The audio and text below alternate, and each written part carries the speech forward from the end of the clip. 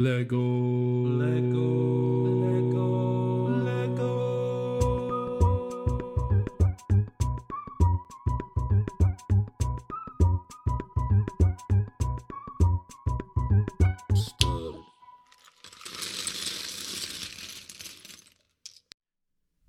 Before we jump into our episode today, I wanted to talk about our sponsor. So, you've just purchased the Harry Potter Diagon Alley set and just love the build and the design. But think, what would it look like at night if it was all lit up? Well, with Game of Bricks, you really don't have to imagine it. They made it a reality. Game of Bricks produces custom lighting kits for your favorite LEGO set. From the Lamborghini Zion to the Razor Crest to the latest LEGO Christmas 2-in-1 wreath set, there are so many options to choose from. They send you a lighting kit and then you slightly adapt the building process so that you can include the lights in your set. They sent me a lighting kit for the Disney Castle and just wow.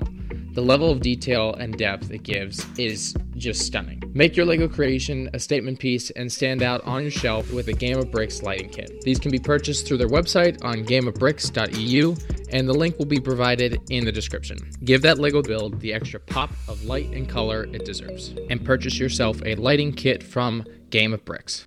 Hey everybody, welcome back to the Back to Brick podcast. I'm your host, Garrett, and today we also have another special builder interview. Today we're going to bring on Ralph. Ralph, thank you so much for, taking the time out of your busy day to talk with us about your LEGO designs. Hey, my pleasure, Garrett.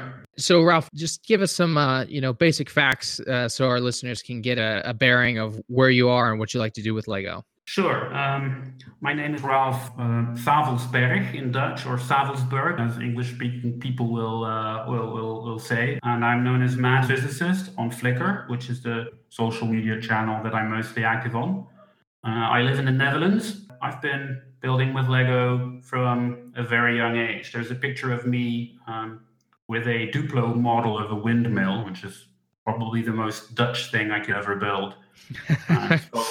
Probably age 3. I don't build windmills anymore, or at least I haven't for a long time, but I've been building with Lego for 40 plus years. And I mainly build scale models of vehicles. So you started at a very young age at building MOCs. Yeah. I don't really know when, but this picture is from when I was, 3.5 or thereabouts. And there are lots of pictures of me as a preschooler with Lego. And I remember getting a Lego train when I was 6. So, it goes back a long time. I'm in my mid-40s now. So it's been a while. A very, constant progression, constantly with Lego. Well, let's hope there's progress, right? We'll get into that, of course, because there definitely is progress, Sure. At least from what I see. There's billions of minifigures out there, and we all like to collect or build them, but some people don't. But if you could make a minifigure that kind of personified you, what would it look like? Yes, you have told me about this question. And a while ago, when I've been pondering my reply, and it's not an easy thing. I'm not a big minifig scale builder to start with. I'm building a few more minifig scale builds now, and I have done in the last few years. But for a long time, I didn't use them very much. I do admit, they're a lot cooler than they used to be back in the 80s. And indeed, there are so many different pieces. So it's a hard choice. And the question for me hinges on what is it that I want the minifig to represent? Do I want it to represent who I am? Or do I want it to represent somebody that I would aspire to be, or somebody who has a more adventurous life, for instance? If that's the reply, then I would have to go for an astronaut. One of the astronaut figures with a lunar lander. Because how cool is it to stand on the moon and to look back at the Earth? Oh yeah, that's a pretty good pick. I'm glad you approve. That's actually, I think, the first person to say that. Okay, well, even if the moon is made out of Lego or those old crater base plates or whatever, it's still the moon. But that figure doesn't really represent me, of course, because I'm a university lecturer, and I'm quite happy with my job and with my life. And the minifigure of me would wear normal trousers, probably a shirt and glasses, and have gray hair. That sums me up in real life. So far removed from an exciting test pilot / astronaut on the moon. Well, maybe removed just in the physical part, but mentally you're an astronaut in some fashion, I'd say. Well, yeah, I do teach about rockets, so there's that link. Oh, there you go. You're already halfway there. You built a Mach really early in life, but now as you progressed, how did you jump into building vehicles? When I was about 7, I had a really good friend from school, and we used to get together after school as well. And both of us were sort of crazy about cars, and we built our own cars, and we had our Amuland figures. Would you believe it? Have adventures with those cars, and I think probably some of that goes back to that time. So when I was sort of 7 or 8. And there were cartoon shows that we used to watch on television. Like, I don't know whether you've ever heard of it. There was a show called Mask, where they had vehicles that could turn into a jet or into a helicopter. We used to build those. I don't build those anymore, but I still like building cars, and also. I think I saw Top Gun sort of in 1987 or thereabouts, or 1988 on TV, and that got me interested in aircraft, and that also got me interested in building aircraft models. In particular, also because the plastic scale modeling that some people do, I was terrible at that. My friend was good, but I just not. I don't have the patience, and there was a lot of glue and sanding and paint involved, and that was not my cup of tea. So building them out of Lego made an awful lot of sense to me at the time, and still does. It's much more fun. And I've tried to expand a bit, build other things, but I keep gravitating back towards planes and cars. In general, I don't think that's a bad thing to build out of Lego. I share the same sentiment about model cars. I had a few when I was younger, just right. Never really got into. I never got past the point where I had to now paint it. I'm like, ooh, no, I don't want to do that. I did. Together, I did paint mine, but then you look at your model on your desk, probably slightly high from the glue, and at the front of the box that it came in, and my version never compared. It was always terrible. And that was the hardest part. At least when you could do a Lego, at least you can make it either look like something, or if you were to buy the car sets, it looks like what you're getting. Exactly. What you see is what you get. And if I build my own Mach, there are inherent limitations to the effects you can achieve with Lego, right? There's always going to be a certain limit to the smallest part that you can use and to the shapes, and I actually don't mind that, and I like the Lego aesthetic that you get. I like having some studs on my models, for instance. So it's a Lego representation of the real thing, and that has some limitations, but that also kind of makes it cool. And I can accept that it'll never look perfectly like the real thing, but I can still get pretty close. Right. I mean, and the goal is I don't want to put words in your mouth, but I'm going to guess the goal is to make it in the scale that you like, as accurate as possible to the shaping of that vehicle. Yeah. I think that sums it up quite nicely, with added studs, though. I've spoken with some designers where they really like it to be as smooth and as clean as possible, no studs, and then others that like it's a Lego, make it studs. I like both. Do you have you have a preference, obviously, that you like the studs. What makes you choose these more studded style? I think it probably goes back a fair while as well.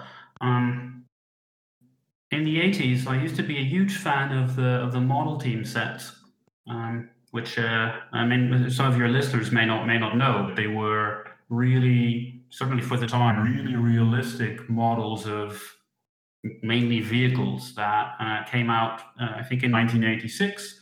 and the range ran until the early 90s. And they were the sort of vehicles that I aspired to building to when I was, in my early teens, which I was at the time. And even though they were really detailed, they too had studs. And the studs is for me is a part of the aesthetic that goes with Lego. The whole studless building is I think a much more recent development, even for Lego themselves. If you look at the recent sort of creator vehicles like the Mustang, which is a great set, that's almost completely studless nowadays. 20 years ago, it wouldn't have been. I like the Mustang. It's an awesome set. But to me, the style of the model team sets look more like Lego, and I like my models to be Lego representations of a real thing, almost as though whoever designed the model team truck that I was a fan of in the 80s, as though they would have designed one of the vehicles that I'm building now with studs.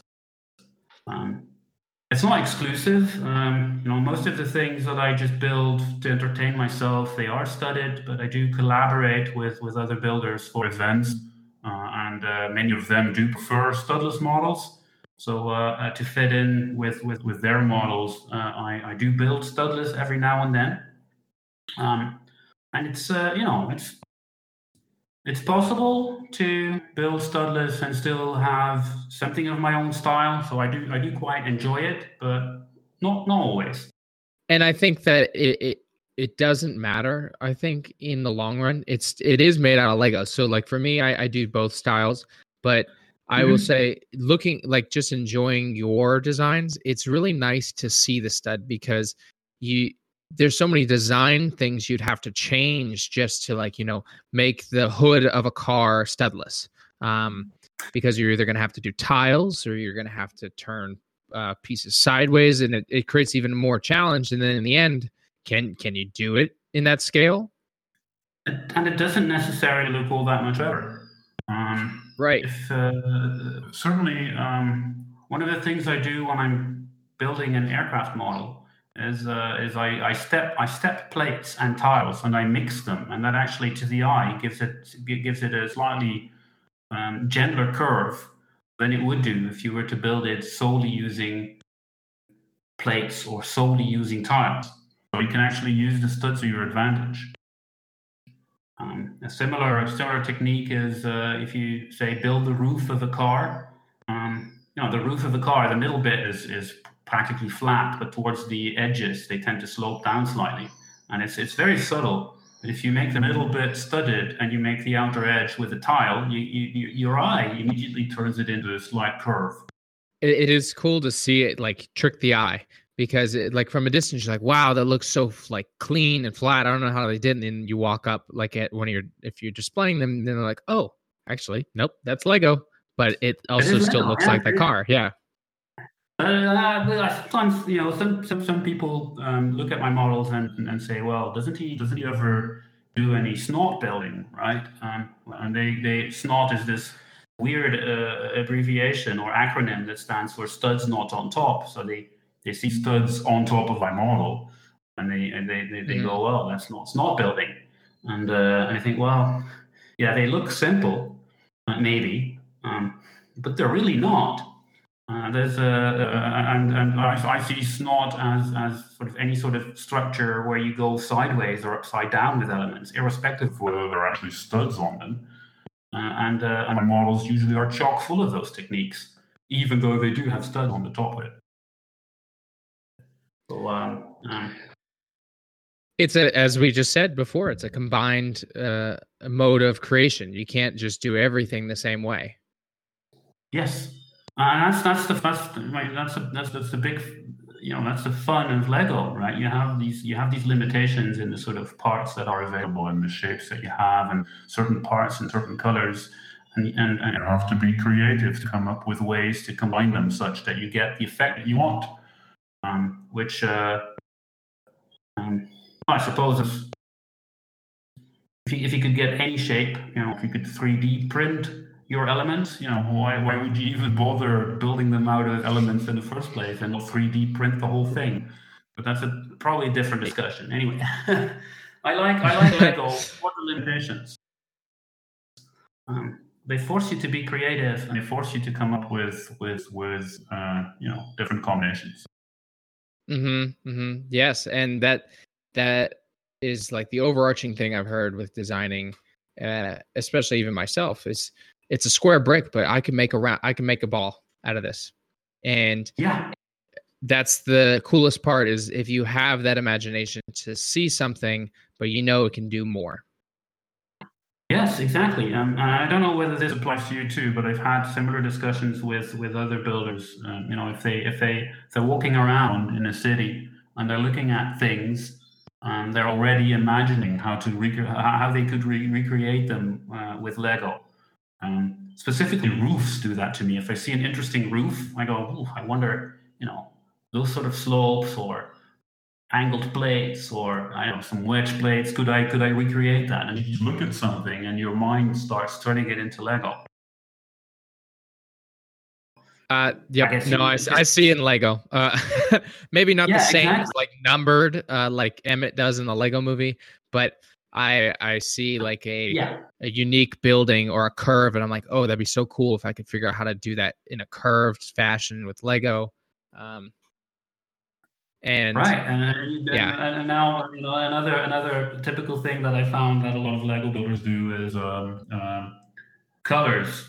Right? Do you if you have to describe the color of something, do you go with the matching Lego color? yeah, I do. It's funny because Yeah. now, like, just looking at like the table, I can see it as the light brown color, which I'm super disappointed. Lego only makes like 5 of those bricks. I wish they made Yeah, more. yeah, it's very disappointing. And but that's the thing. There's certain colors you're like, oh wait, that's not green. That's turquoise, or that's dark turquoise. I have to So say they're yeah, making it it they're making it harder with all those colors they introduced for the Friends theme. There's just how many teals and turquoises can you have? apparently not enough, because they got to make No, more. true. In your designs, like as we talk about color and stuff, do you have trouble matching some of these? Because like right now, I'm looking at your iconic Cars series, where you do like the A-Team truck, you have um, the Jurassic Park Jeep, and a bunch of others like the Batmobile, just to name a few. The Yeah. original and like the new ones. There's about 50 or 60 of them. Yeah. Did you how's that work when you're trying to find those colors and making sure that it's as accurate as possible? And like, your windscreen, you're not going to find a big windscreen. You build No, these. no, Yes. this is something that a lot of people don't like about my models, the windscreens. So I build my windscreens using transparent bricks and transparent slopes. As everybody who builds with Lego knows, if you stack a lot of transparent bits on top of each other, you end up with something that's really not all that transparent at all, right? So you can't actually see through the windows. You can see that it's a window, but you can't see what's inside with most of them. It's one of those compromises. I'd rather have a windscreen that I can't see through than not have a windscreen at all. Not having a windscreen is fine if it's flat. But if you think of a sort of 50s car with this really sort of curvy panoramic window, if you have just an empty frame, it just doesn't look right, at least to me. I'd rather fill that in. So that's a compromise. The colors, well, a lot of things have improved in terms of colors. There are so many of them that it's rare for me to find a car. Certainly, when it comes to say a movie car or a car from a TV show that has a color for which I can find no equivalent. There are some that make life hard. For instance, there's the Pontiac Aztek from Breaking Bad, which has this really sort of sickly livery brown greenish color in the show, and that was I had a hard time with that. I considered sand green But I ultimately went with tan bricks because it is the closest, but it doesn't have the greenish tint to it that the one has in the movie. So that was a compromise. Another one was the Fab One from Thunderbirds, which is pink. Now, of course, Lego makes pink. Lego makes lots of pink, but I didn't have any of it. And so I collected pink Lego for a ridiculous amount of time before I had all the pieces to be able to build a car. And I'm like, okay, I've now reached the point where I'm buying pink Lego on Bricklink. But hey, it's a pink car. What can you do? I'm trying to think of whether there were any cars that I would have liked to build that I ultimately ended up not building because I didn't have the parts and the color. I can't think of any right now. Well, I mean, out of 50 iconic cars, there's quite a few.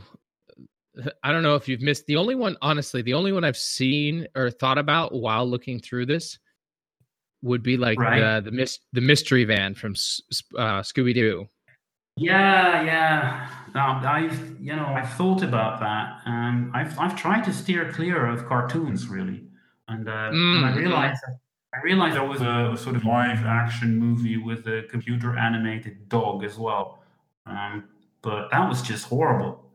And so it's I can tell you a funny story about that though, because Lego made a set of that Mystery Machine right a couple of years ago. They did. And so I displayed my movie vehicle collection at a show in the UK a few years ago. And I'd been talking to friends of mine from the Netherlands about how cool this show is. And that year, they decided to come over. So there were 4 other Dutchmen besides myself at that show because I'd convinced them that it would be cool.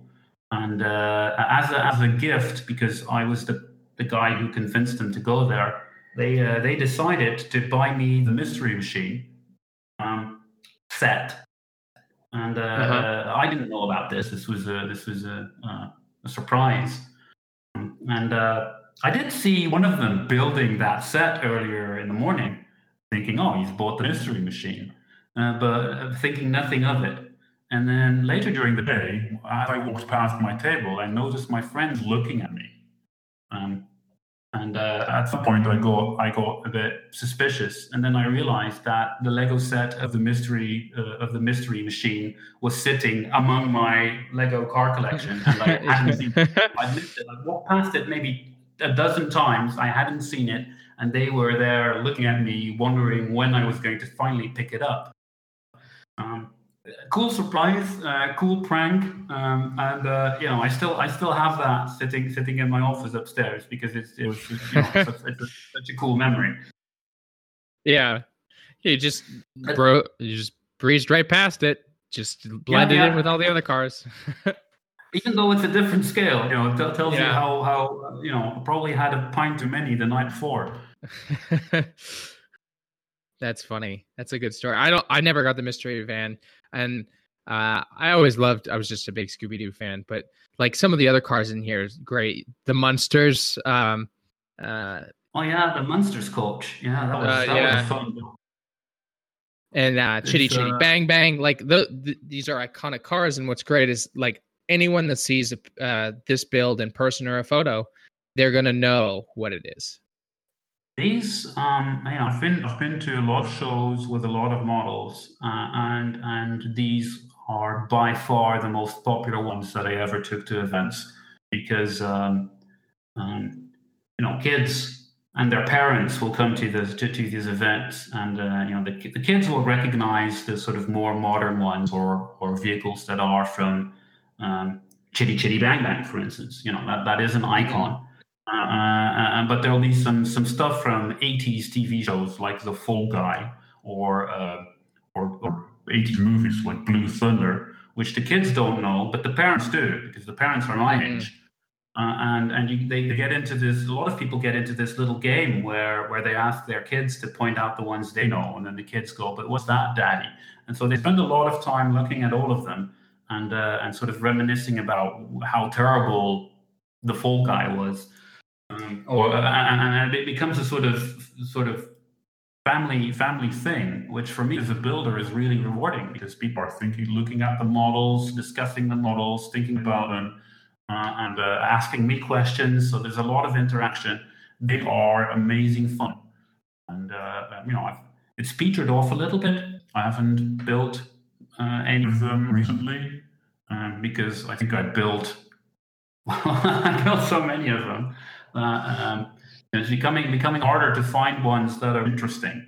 But I will. I do still have them. There aren't any shows now, but I'll take them to shows again, and I'll probably add a few. So much more fun to display than my aircraft models. Which I was just going to actually get to after, first saying great job with the Top Gear team. That is really fun. Having them with the Caterham.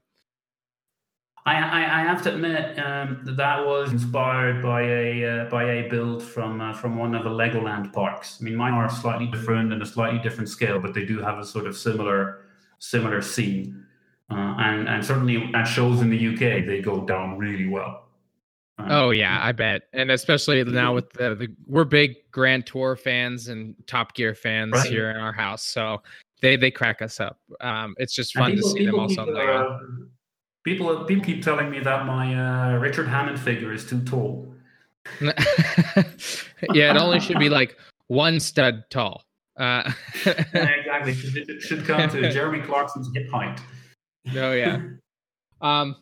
But now I did want to move into your aircraft builds.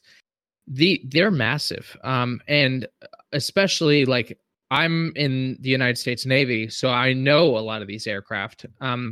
What drew you to do aircraft in military vehicles like this?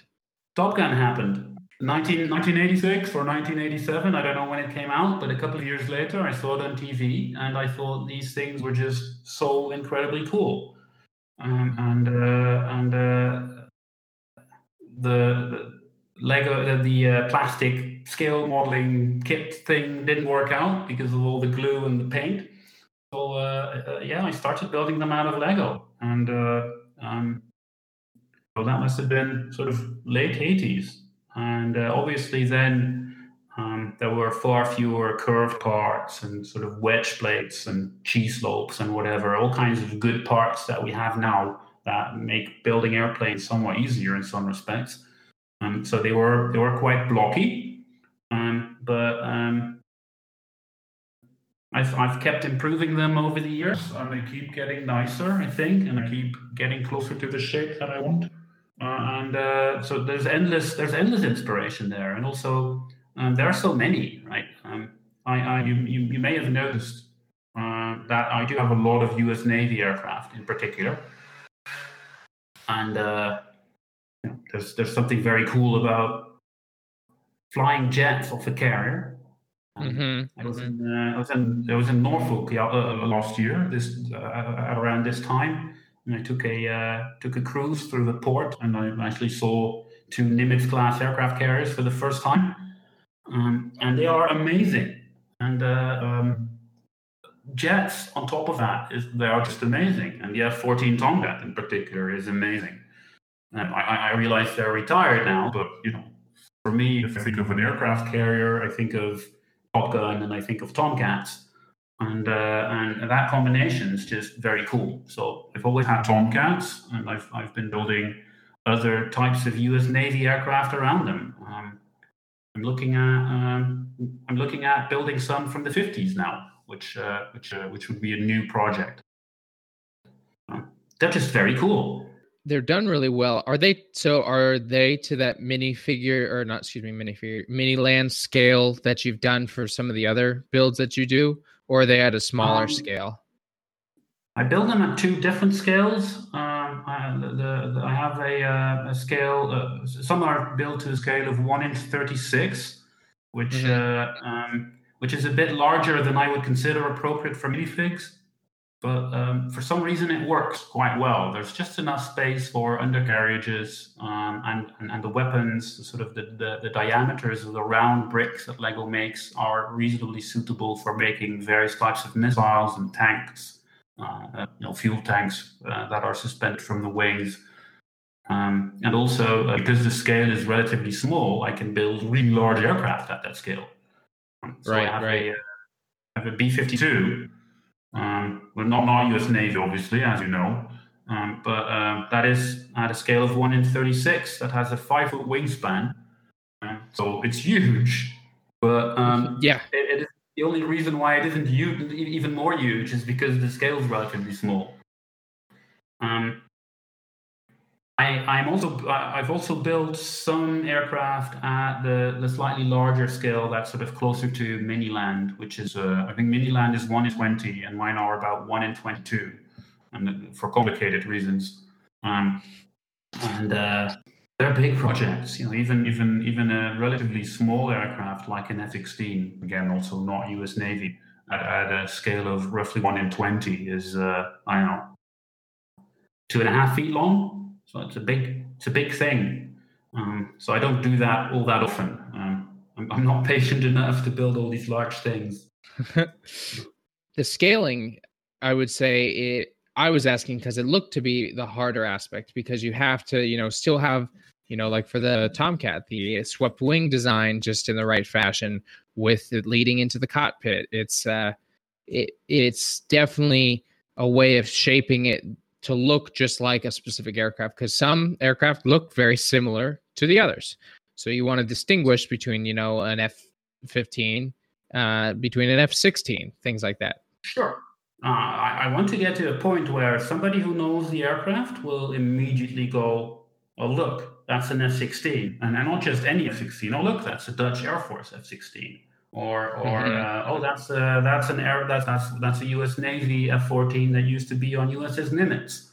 I get really anal about these things. I got a really cool comment from he's a former B-52 electronic warfare officer, and he loves my B-52 model. And he says he said when he first saw it, he noticed that there were a couple of blade antennae suspended from the fuselage at the bottom. He said they're right next to the access hatch, and you don't want to know how often I hit my head on those when getting out of the airplane. And you've got them. Your model has those antennae.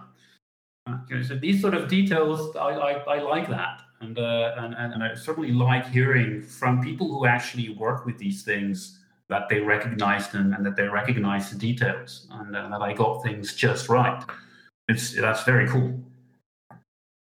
That is really cool. It's funny that you say that, because for an example, I know the F-18, and that's like extremely well represented. The you also have the Tomcats well represented.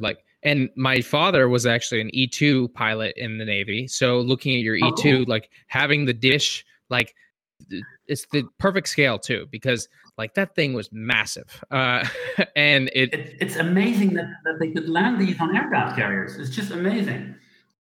It has, I believe it's 8 feet of clearance. So it's the hardest thing to land on the aircraft carrier. And my dad would definitely, I'll have to show him these pictures, because he's like, oh man, that's so cool. Did you do it? I'm like, no, but it's just a very, very cool representation. Now, how do you design something like that? So just take one of your aircraft as an example. How do you go about starting your process of building that out?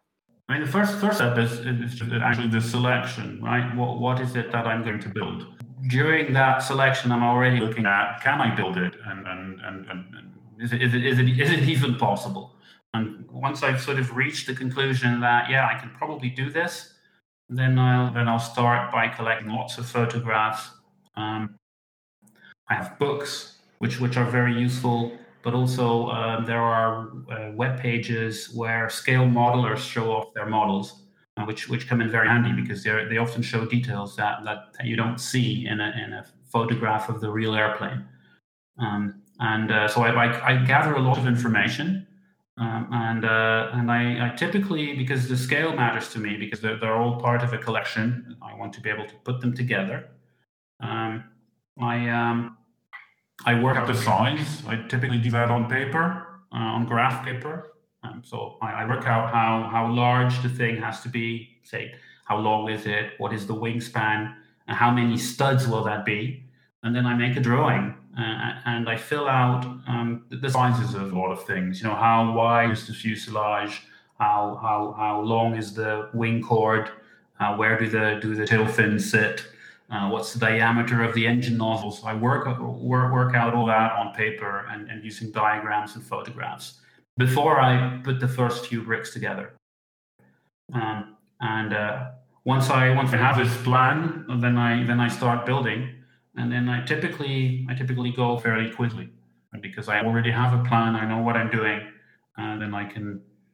There's relatively little trial and error involved in most of them. There are some exceptions, but usually the idea in my head and on my picture is good enough to just build. So I don't do digital building, for instance. A lot of people do, but I'm old-fashioned and I do things on paper. Well, I mean, I don't think I've ever actually heard someone do a design on paper, but I looking through your photos, seeing you do that. How do you use? I think I missed. Did you say that you use standard or graph paper to just kind of get that scale?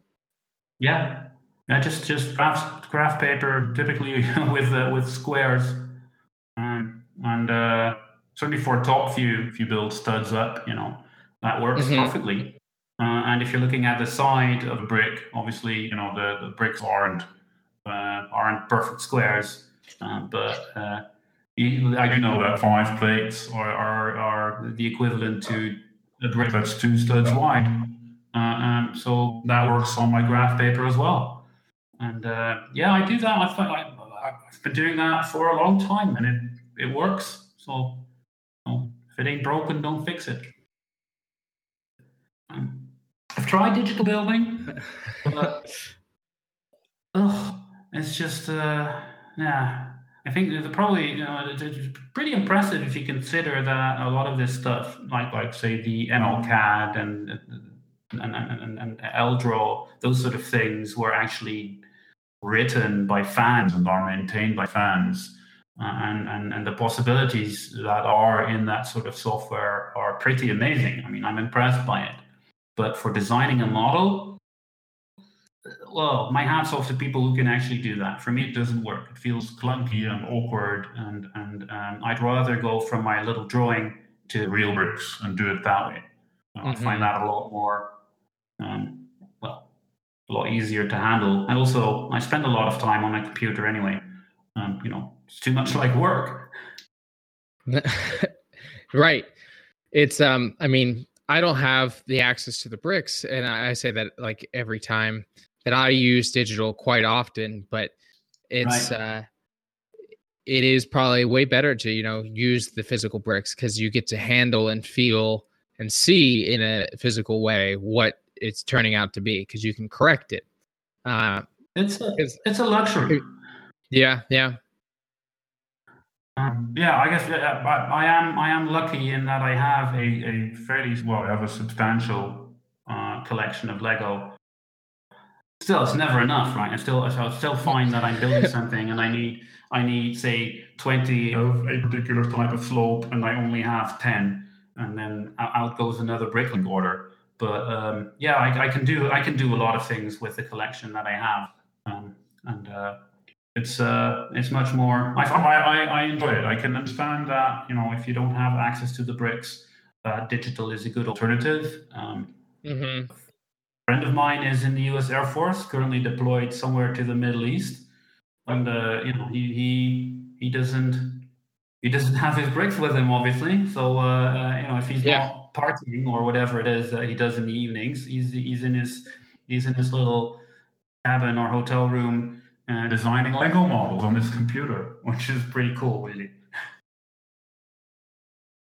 I'm also guilty of that because, like, when we travel, I'll break out my laptop and just build where I can, if I have an idea, and just keep going.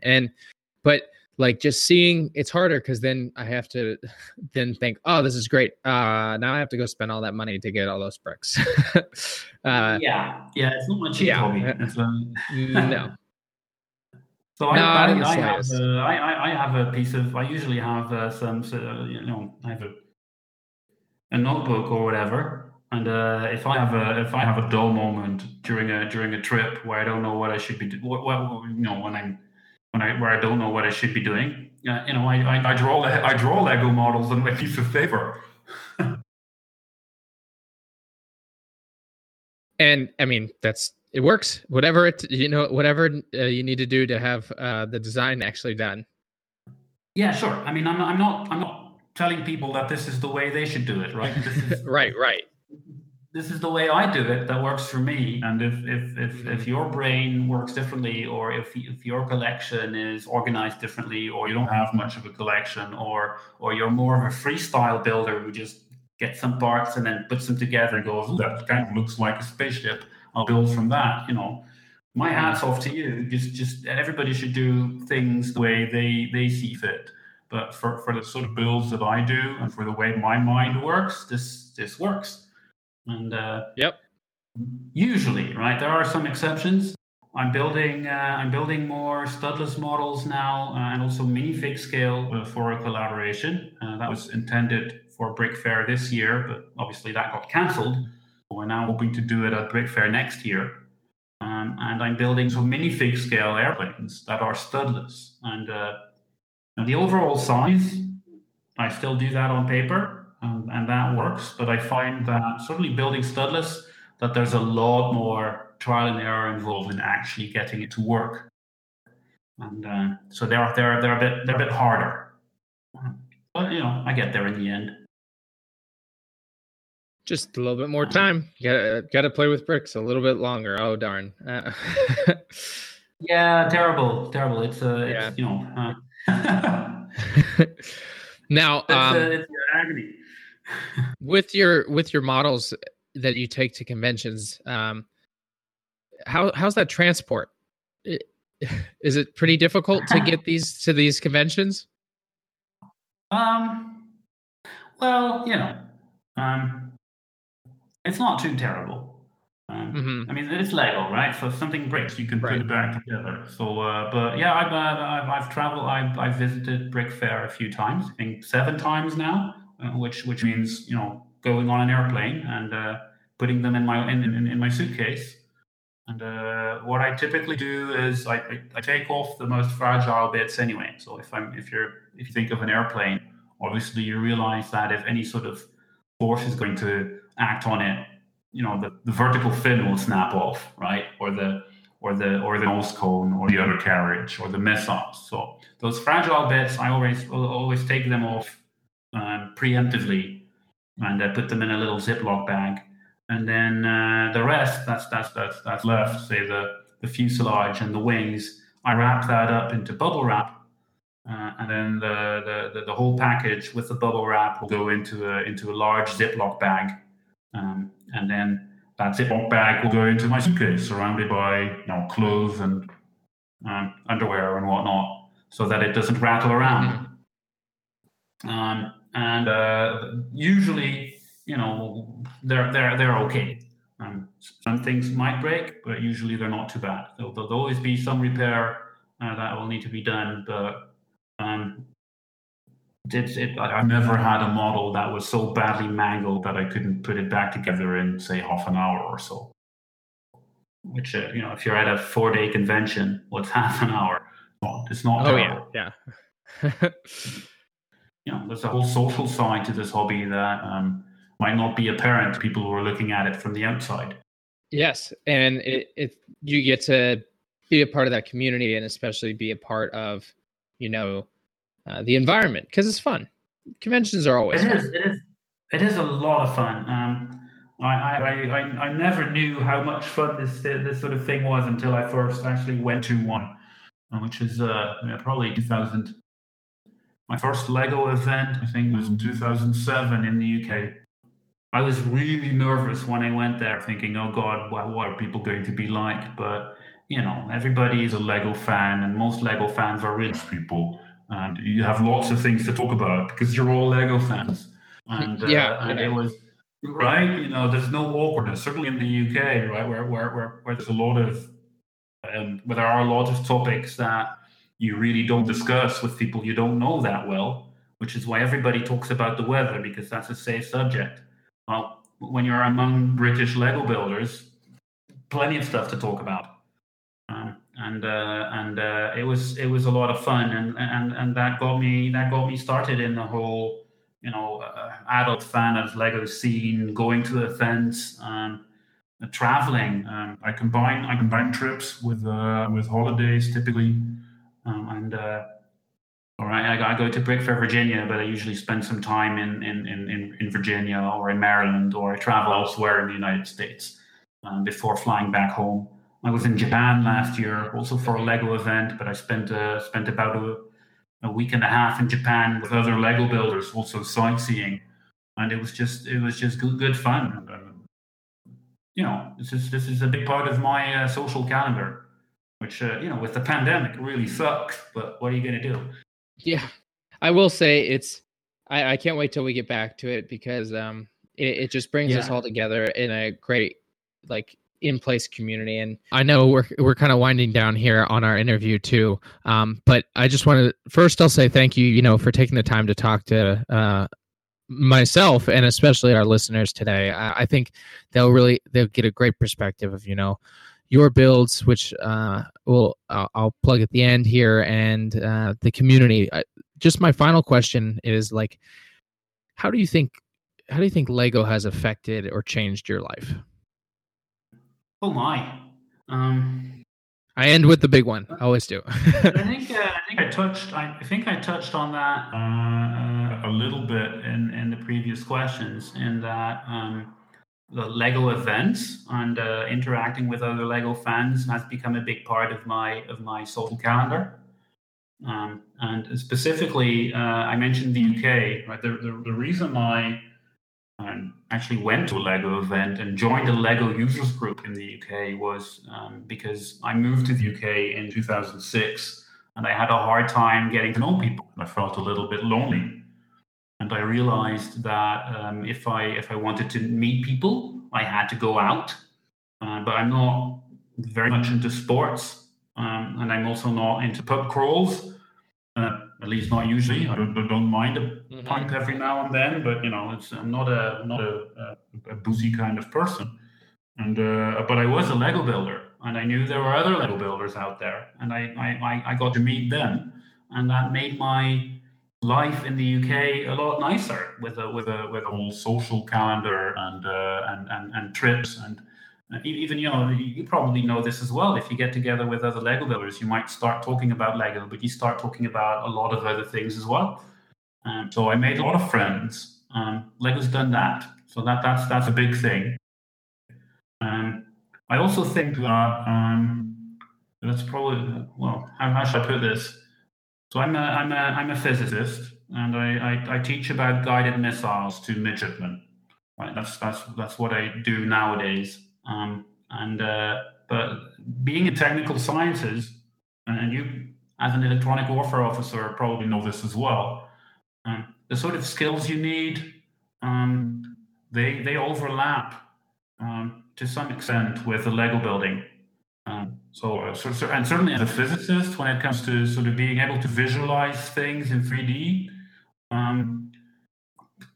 Lego building has worked to my advantage in that respect greatly, because I can visualize things in 3D really easily, and that's been honed and trained by the Lego building. So I think that works to my advantage, or has worked to my advantage in getting the career that I have, and becoming a physicist and all that.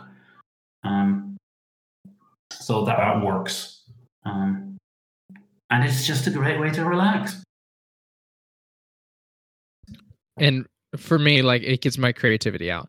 And I think it's the same for all builders in some sense.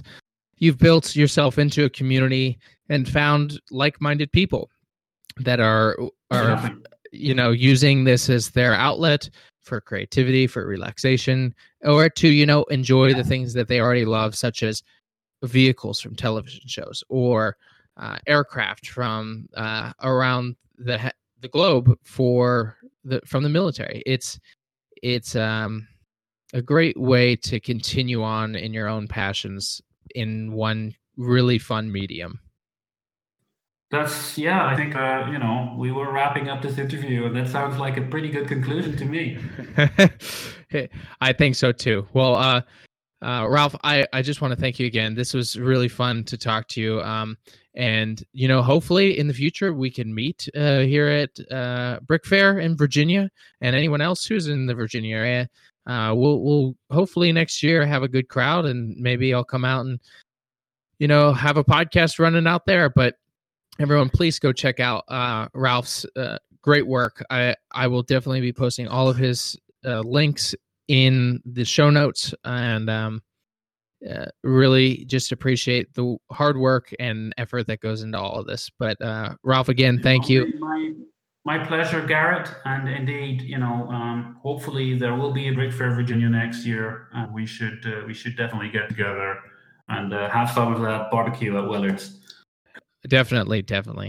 Well, thank you again, Ralph. Thank you. I want to thank you again for listening to this episode. And if you're looking to come on the show or know somebody that wants to come on the show, make sure to message me on Instagram at backtobrick2 and reach out on my email as well, backtobrick@gmail.com. It's an easy process. I really want to hear from all kinds of people. You don't even have to be a designer. If you just love Lego and want to talk about it, this is the show for you. I want to make it so that not just AFOLs enjoy this, but all people who want to learn about Lego. So I'll leave you with this, as I always do. Get creative, get out there, and go build something.